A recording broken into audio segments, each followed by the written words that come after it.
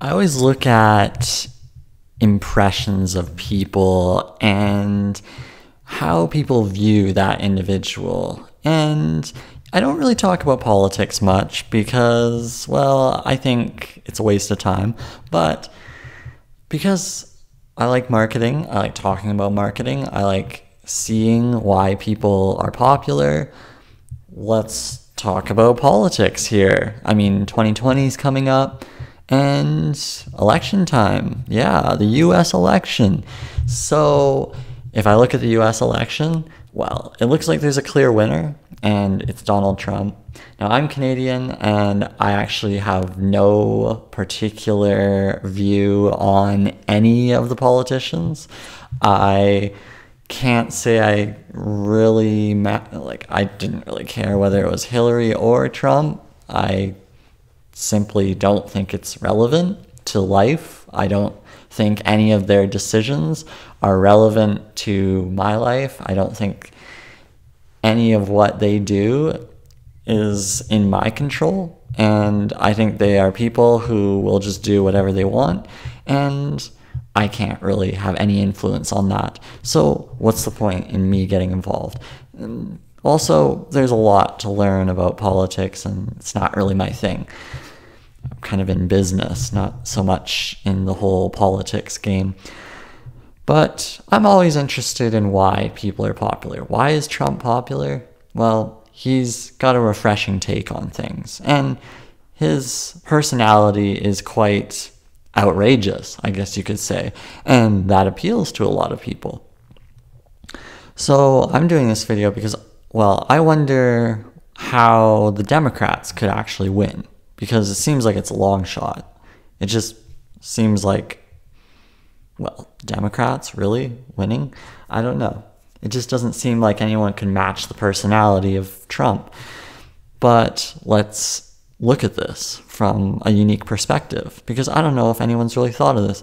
But all I see in the media, because, well, the media is a huge marketing component of the politicians. All I see in the media is people complaining about Trump and every little thing he does. And it's continual outrage about everything that he does. And there is no nice portrayal of Trump. And the reality is that makes him seem like, well, it seems like he's a bad person. But in reality, people kind of like that outrage. So that has landed him the presidential position. Okay, that kind of outrage. But now, the Democrats, here's the one thing that they should do, okay? Let's just think about this for a second. They should say, hey, Trump has been really, hands-off. He's been kind of really just kind of nice, and he's just been a really nice kind of president. And I don't think we need that. I think we need someone that's going to come in and make some changes. They think about it that way. Maybe not so much how bad Trump is, but how nice he is. Because all these people voting for Trump, they want this outrage from him. So it's like the Democrats have to match that outrage and then add +1, +2 notches in terms of the kind of outrage they can present, right? Because I think they're trying to be nice, and that's not going to work. No. Because they're not going to get those votes that they need, because, well, these outrageous people, they want some craziness. Yeah, they seem to want crazy. That's why they went with Trump. So the Democrats should maybe match that. And so instead of attacking Trump, they should be maybe trying to come up with some really crazy ideas how they're going to change the world as well. Yeah, something to think about. Of course, well, why listen to me, right? I mean, I don't know anything about politics. I'm only just looking at it from a marketing perspective. And at the end of the day, someone has to be more popular than Trump, okay? Someone has to become more popular in the media than Trump. Here's the thing. CNN and New York Times and all these publications, they're not going to write about any of the Democrats to the same extent as how much they write about Trump. Okay, the search volume for Trump is significantly higher than any of what the Democrats are going to be doing. So here's the problem. People won't hear much about the Democrats. They are too soft. And that's not going to work for the news. Because, well, I guess when it comes to politics these days, any press is better than no press at all. Yeah. It's kind of a unique situation. And honestly, what I said about trying to change the perception of how people view Trump, I just don't see how the Democrats would even consider that. They've stuck with their stance since day one. They think he's a monster, and to be quite frank, I don't think that stance actually works, because it didn't work the first time. And they need to change their stance, right? They can't keep attacking Trump. It's not going to work. Now, I don't actually care whether the Democrats win or not. I don't care whether the Republicans win or not. To be honest, it's all irrelevant to me. And I got very few interests in this whole thing. Like, it's irrelevant. Now, I have investments in the U.S. I have investments in Canada. But whatever happens in the U.S. doesn't really matter. Everything always balances out, and it's all for the long term at the end of the day. And I can't say that somebody could go into the office of the White House and make a difference within 4 years or even 8 years. Because, well, the world wasn't built in a day or a year or a decade. So whatever happens, it all balances out at the end of the day, and everything always just sort of works out. The reality is, I like to see perhaps the underdogs win, and that's always something that I'm always interested in. So that's why I'd only really care about the Democrats winning. But to be honest, I don't really follow any of the policies, and I'm quite agnostic across the board on politics and a lot of other things too. But at the end of the day,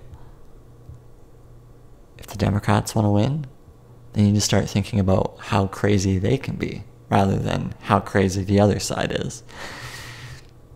Yeah. So what does that look like? What does that look like? Like, how do the Democrats become crazy?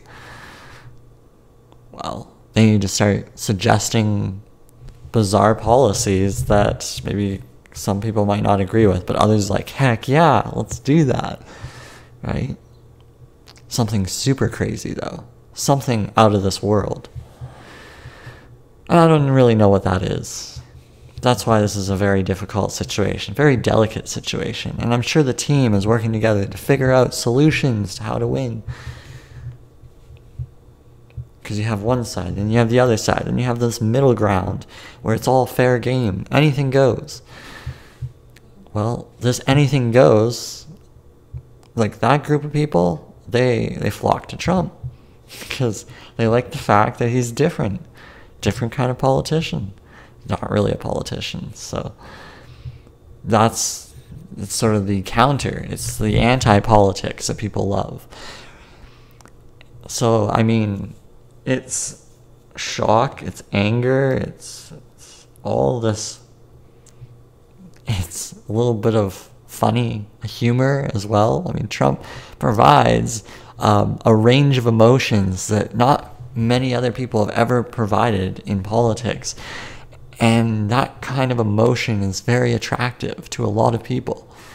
People love that. They love that kind of character. So that's what's going to help him win. And what kind of emotions can be evoked from the Democratic side? I find it very difficult to resonate with anything the Democrats say.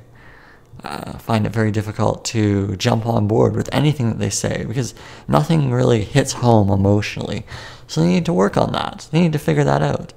Now, I'm just being completely straight up honest here. As someone who's not really following anything, I'm not of any particular group, so politically speaking, I'm just looking at this from a marketing perspective and how you become popular.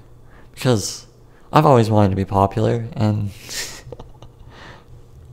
how do you become popular? You make crazy accusations, or you make crazy remarks, or you make things happen that boil up the news outlets.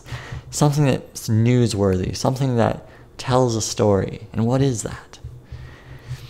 Well, what kind of a character on the Democratic side could actually provide some interesting stories to tell? Well, we'll find out. We'll see what they can come up with. But hopefully they start building their story now, because the time is running out. Okay, thanks for tuning in. Until next time, bye.